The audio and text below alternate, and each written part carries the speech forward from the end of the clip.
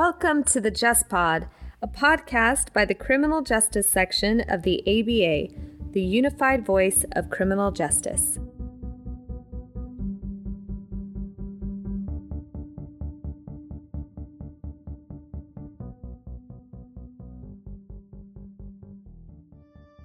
Welcome to this episode of the Just Pod. Today we're joined by David Jaffe, Associate Dean for Student Affairs, American University, Washington College of Law. David is also a current member of the National Task Force on Lawyer Wellbeing and the Vice Chair of the ABA Commission on Lawyer Assistance Programs Law School Assistant Committee. So, David, thank you for joining us today. Emily, thank you so much for having me and allowing me to share some of this time. I'm occasionally kind of asked how I've gotten into this area and where my passion is for it. And so I thought I'd just share a very quick story or two. The first one takes me back about 40 years. 14 years old, I wake up on a Sunday morning in my house, go downstairs to my kind of living room and find my brother, who's 16 months younger than me, lying on a sofa watching TV. And about 2 minutes in, he points to the ceiling and says, "OD." And I was, I guess, old enough to appreciate that what he was trying to say and what had gone on. I ran upstairs to my parents' bedroom and found an open bottle of sleeping pills there. Somehow had the wherewithal to find my parents, who were able to get home from wherever they were. My brother was taken to the hospital. His stomach was pumped. He ended up in a private rehab school where one of my older sisters was, and clearly he had been making some calls for help in an effort to be with his sister, where he believed she was the only one in the family who really understood some of the issues that he was facing and going through. Flash forward about 40 years or so, and this takes us right up to last spring. We unfortunately had lost a student here who was not to a suicide as best we know, but did die from a drug overdose. We had a memorial service here, and I spent a decent amount of time, with the mother's permission, talking about the student loss and talking about the importance for the rest of us to be open and communicative about issues that are facing us, that we are strung in or just really kind of hammed in and isolate when we're not working with others and communicating about issues that we're facing. I had one student come up to me afterwards following the ceremony, really in tears, and asked if we could meet separately. We went back to my office, and the student between tears said, "I'm a second-year student. I'm doing really well academically. I've got a terrific summer associate job placed at a law firm. Everything's going wonderfully." And then she paused and said, "And I've been smoking pot almost every day for the last 3 years." And we paused and we took a moment together and we talked about, she indicated she wanted to stop, obviously, to cause a change in her life. And we talked about ways to do it. And we stayed in touch. Obviously, she was a student here, and a month or two later, before she was leaving for the summer, we passed each other in the hallway, and she came up to me and said, "I just wanted to share this with you." And she took a chip out. It was a sobriety chip. She'd been sober, I think, for a month or 2 months at that point in time. We stayed in touch through the summer, and obviously since then, now she's a third-year student and she's doing terrifically. And these are the kind of stories that, the earlier one, obviously, when I didn't know enough, certainly the path that I was going, but all the way through different threads of stories, meeting with students, and they're all just communications, different ways that students and individuals are communicating about calls for help, sometimes where they don't know where or how to ask for help, perhaps the former with my brother, and then others where somebody is ready to ask for help and not sure what to do about it. And that's really, I think, everything that I hope to share, what we're going to be talking about kind of today, and the work that I try to do on a regular basis. Thank you so much for sharing those stories, especially the first one. It really personalizes this topic in a meaningful way, and it helps set the stage for the conversation in a really authentic way. So I really appreciate you sharing that with us and with our listeners. So for our listeners today, we're going to be talking about law student well-being to continue our series on attorney well-being. And we want to make sure that we're addressing the student component as well. That's the future of the law profession. And we recognize that there are a lot of pressures that law students face. And so today we're going to begin our conversation about those stressors and how to manage stress and what resources there are by first talking about a survey. Recently, there was a survey taken called Law Student Wellbeing, and the results of the survey were addressed in an article that has more recently been released called Suffering in Silence, Law Student Wellbeing and the Reluctance of Law Students to Seek Help for Substance Use and Mental Health Concerns. which obviously includes a lot of the highlights or the main points of what we're going to address here in that title. So we're just going to jump into it. David, would you begin by telling us about the survey? When was it hosted and who did you include? And what were the big picture findings? Sure, I'd be happy to. So the survey was conducted in the spring of 2014, was supported financially by the ABA Enterprise Fund and the Dave Nee Foundation, which is a suicide prevention foundation out of New York. We ultimately had 15 law schools participate, about 11,000 law students among those schools with about 3,400 respondents, so a response rate of roughly 30%.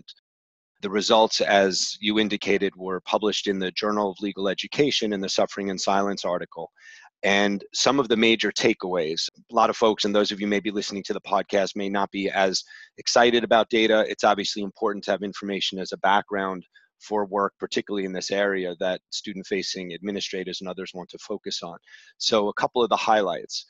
Around alcohol, we noted in the survey that more than 50% of respondents had drunk enough to get drunk in the prior 30 days to the survey. And again, mindful this was a spring survey, so this wasn't like we were reaching students in the fall and perhaps they were, during the summertime doing not a lot other than kind of partying and things like that. This was during the semester that this was occurring. 43% of the students had indicated that they had binge drank at least once in the 2 weeks prior to the survey. And so this is a series of drinking at one sitting, and we differentiated for men and for women in terms of the number of drinks. So again, a significant number. On prescription drug use, we took a look at that. This was the first time that a survey focused on prescription drug use among law students.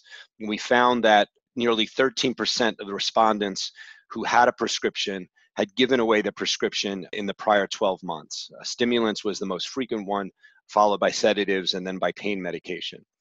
We also learned that more than 14% of the respondents had used prescription drugs without a prescription in the prior 12 months. Again, stimulants being the most frequent, followed by sedatives and again by pain medication. The presumption being that these were drugs that were being shared or provided by classmates or in some instances perhaps by parents who were making an effort to support their children. The most common reasons for prescription use, students indicated looking to concentrate better while studying, to increase their alertness while studying longer, and to be able to concentrate better during that time. Around mental health, we used a PHQ, which is a validated kind of questionnaire, a series of questions are responded to gauge where students are. 17% of the students screened positive for depression, and a significant 37% screened positive for anxiety, with 23% of those students screening positive for mild to moderate and 14% screening positive for severe anxiety. 18% of the students had been diagnosed in their lifetime, 17% of whom had been diagnosed since starting law school around depression. And for anxiety, 21% of respondents had been diagnosed in their lifetime, 30% of whom had been diagnosed since starting law school. So again, significant numbers. We had several questions around suicidal thoughts. 20% had thought seriously about suicide sometime in their life, with 6% having indicated that they thought seriously about suicide in the last 12 months, the 12 months prior to the survey. So we had this kind of use information, and then we moved on to help-seeking behaviors. What are students thinking about? What are they willing to do and not do? We asked both about alcohol and about drugs, and the numbers were similar. Students indicated that if they thought they had an alcohol or drug problem, about 80% would be willing to seek assistance from a health professional. Another 30% were willing to seek assistance from a lawyer assistance program, which are programs that exist throughout the country for lawyers, law students, and judges for assistance around these issues. And a very small number, about 14% in each case, were willing to go to their dean of students for assistance if they felt they needed it. We could circle back to that. But in the case of alcohol, only 4% of students had actually used a health professional for alcohol or for actually drug issues. So students indicated that they would seek assistance, but the numbers were that they actually had reported not seeking assistance in that regard. 4% around substance use, around mental health, about half of those who responded that they thought they needed help. So 42% thought they needed help for mental health problems in the prior year, but only half of them had reported actually receiving counseling. So again, a disparity between numbers indicating that they might be in need of help and those who were actually seeking assistance. We asked about why, what were the factors that were discouraging seeking help, and the respondents indicated the threat to job or their academic status was the most concerning, along with the potential threat to bar admission. And that's something also that we can circle back around to. Certainly stigma is also playing a role. The notion of our students that they feel they're the only ones who are having an issue and everybody around them is doing fine. And so they oftentimes feel this shouldn't be a problem for me, and it's something I should be able to handle by myself, or I shouldn't have it at all. So a number of the factors that have been discouraging seeking help. And then finally, we had asked students about, with respect to getting admitted to the bar, 44% of the students reported that they felt they had a better chance of getting admitted to the bar if a mental health problem were hidden, and nearly 50% reported a better chance of getting admitted to the bar if a substance use problem were hidden, if it were not reported on character fitness, or were not reported something that was not raised with a healthcare professional or a dean of students while in law school. And then finally, 71% agreed or strongly agreed that law students did not seek help for fear of the professional consequences, whether again that was finding employment opportunities or as related to the bar exam and the character and fitness component to it. So those were kind of the overall takeaways from the survey.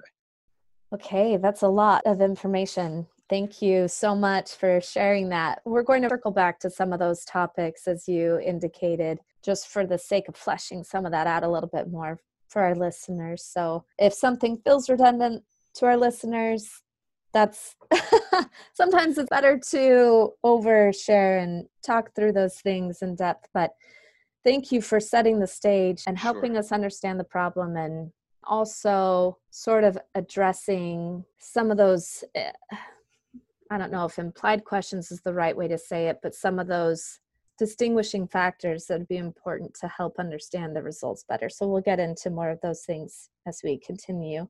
But let's go back to the sources of stress for law students and talk about what's leading to a lot of these problems. Can you help us walk through some of those stressors?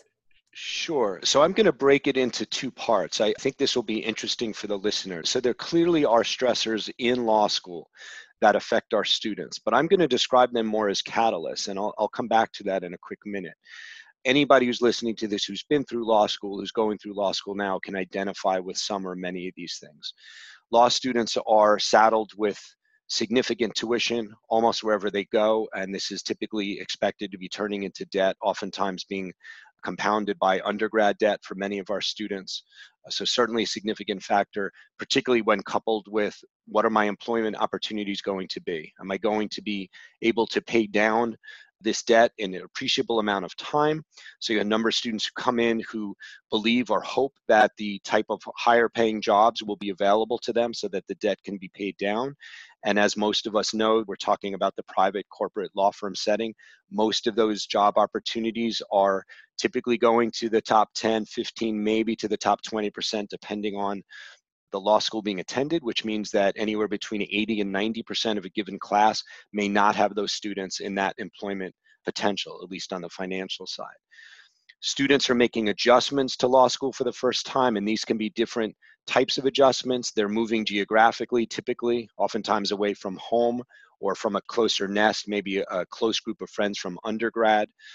They're also moving into an environment where their classmates have been skimmed from the top of universities of undergrads around the country. And so that kind of competitive nature, whether it's explicit and really out there or under the surface, these students are now potentially for the first time with classmates, all of whom are really at the top of their game. And again, all who should be and are striving to do as well as they can academically.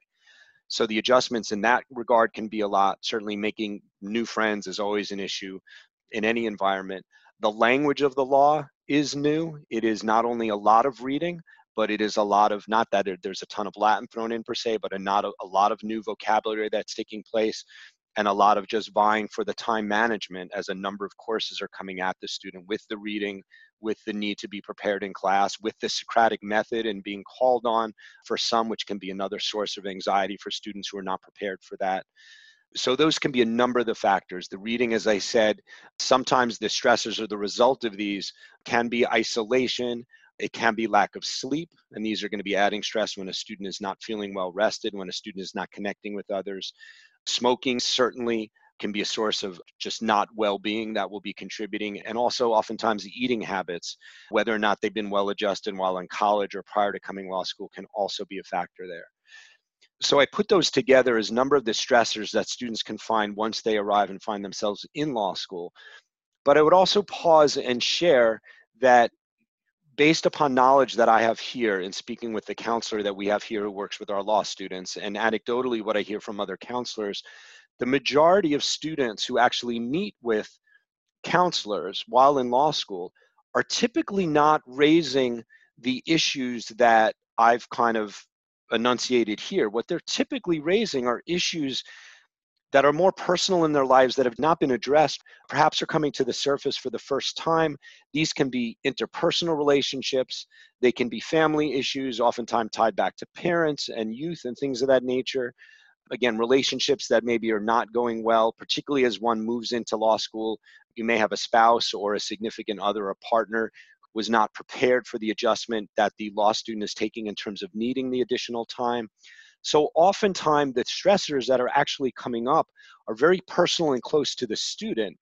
And the catalysts are these additional factors that are kind of hitting these students between the eyes, the additional workload, the reality that this is probably finishing school, meaning that the students are not going on to another school except in very rare circumstances, not going to be earning another degree, and so that the grades are important and the looking for the job is important. So these are all kind of adding to some stressors that perhaps have already been there for the student, but have not really come to the surface. And then as these other factors are increasing some of the anxiety and potentially some of the depression, it's really bringing to the surface some of the issues that have not previously been addressed. Yeah, I confess when you were sharing some of the results from the survey, one thing that really stood out to me was when you indicated that there were parents that had been giving prescriptions to their children in an effort to support them in theory. And I just thought to myself, that's really concerning that a parent would give either a stimulant or whatever the prescription is to their child for performance. And that definitely indicates that there could be interpersonal relationships that need to be addressed just on that level, of course, Right. from what you're finding. Yeah. Right, and certainly well-intended individuals, parents in this case, we depending on one's generation, I've often felt that this pendulum swung from a couple of generations ago, where if a principal or a teacher called a parent into school, and now we're talking elementary, secondary school, and kind of said, we think your child may be suffering from ADHD, maybe some kind of, behavioral disorder, whatever it might be, that the parents would lash back out at a teacher or principal. How dare you accuse or suggest that my child is anything other than perfect and doing fine, which was unfortunate at that time, particularly when it was a caring administrator reaching out. And I think over time, the pendulum to the good largely has swung more towards, if there's something that can help my student and there's something that's being identified, of course, we want to do whatever we can to be able to provide assistance to our loved one, to our child, et cetera. But then the question becomes, how informed are we? And are we, staying on the good side of doing good versus really, going into an area that we're not educated about and familiar with and perhaps doing some real damage over the long haul?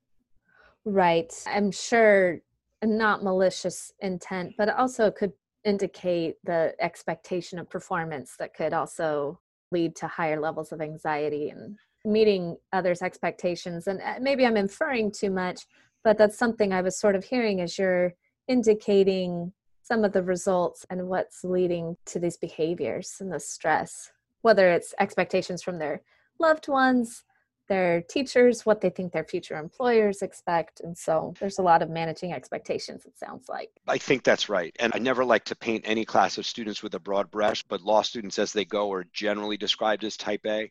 They're naturally competitive. They expect to be at the top of their game. They will be aggressive in their approach, not necessarily negatively, but there are a lot of factors that when it comes to looking at some of these stressors and potentially resulting anxiety and depression and reliance on substance use and on substances and alcohol and things of that nature, it can become a very daunting and isolating process when these other challenges are arising that I'm supposed to be at the top of the game. I need to prove myself to my parents who may be putting out the money for law school. I need to prove myself to my others that this is something that I can accomplish. It can be very heady at the end of the day.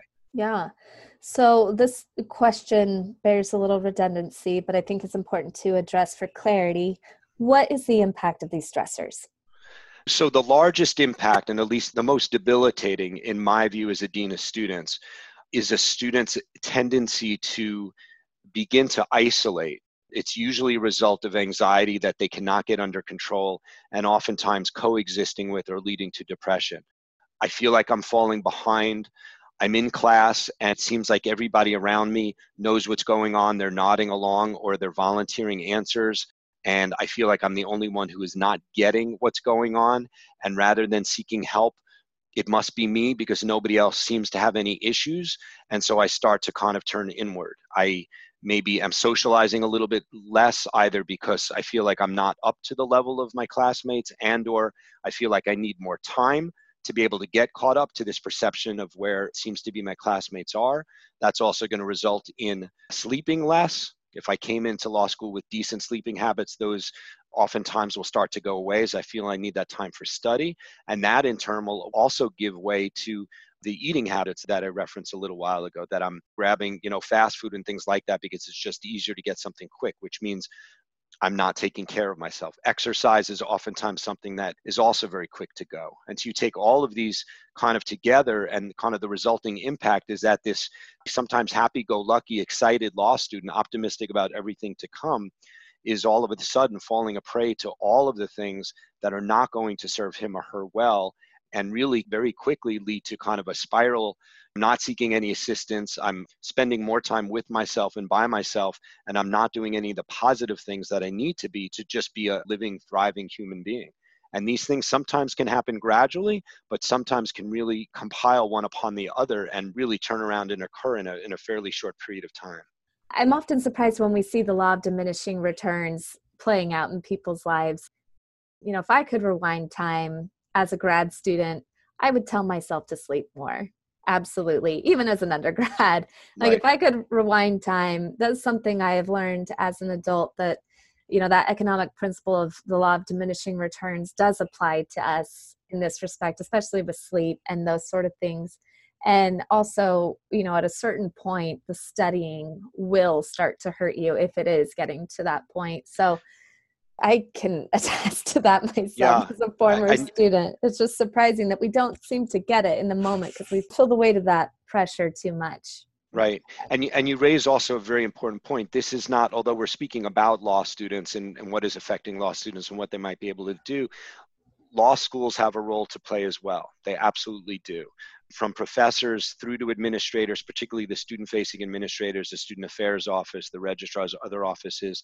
And by and large, it's about being sensitive to and aware of the students when they're coming in contact. Sometimes it's just poor interactive skills from a student that might just be learning skills, but sometimes the innocent question that's being asked is really masking something deeper that's going on. And so the kind of, the glib answer or maybe even a more, well, gee, if you're going to be, immature and unprofessional with me, maybe I'm going to act the same way is really not going to be helpful. Sometimes there's space to take a breath and say, do you have a minute? Is there something going on? Because, this seemingly benign question or issue for which you came in, really seems to be bothering you. Is there anything else you'd like to talk about?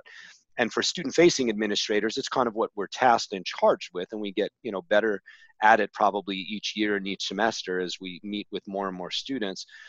Faculty can be more of a mixed bag. I think they all care and are well-intended, but by and large, they have been hired to teach, and the kind of appreciation for a student well-being can sometimes be a little bit harder to come by. And so I think it's important for deans of students and others to remind faculty, whether you're sending out periodic emails or maybe doing a pedagogy session where you bring faculty together, and remind them, one, how much their students look up to them, how they really are up on this pedestal and being viewed by their students as such, and that they have an opportunity, and I would dare say in a lot of cases a responsibility, to remember that their students are looking at them that way, and that while they are there as teachers, teaching, can be broadly stated. And so to me, the ideal professors, and different faculty to go about this different ways, but some of them will start a class with a breathing exercise, which I think is incredible, even a couple of deep breaths, just to kind of say, I know you're coming out from lunch or from another class or from maybe a hard weekend of studying or whatever it is,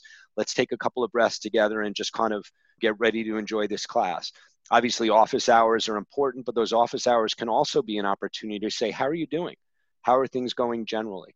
And I will tell you, and any faculty member who has done this will nod along in assent, the more engaged you're able to be with your students in that regard, kind of beyond the curriculum and the teaching, the more they're not only going to respect you, but really appreciate and have an ability to have their ears and their mind open to the teaching that's going on and the respect that you're showing them in the process. Thank you for that. Well, that's all we have time for today, so we'll have to continue this discussion another time. But thank you again to David Jaffe for joining us, and thank you to our listeners for joining us on this episode of the Just Pod.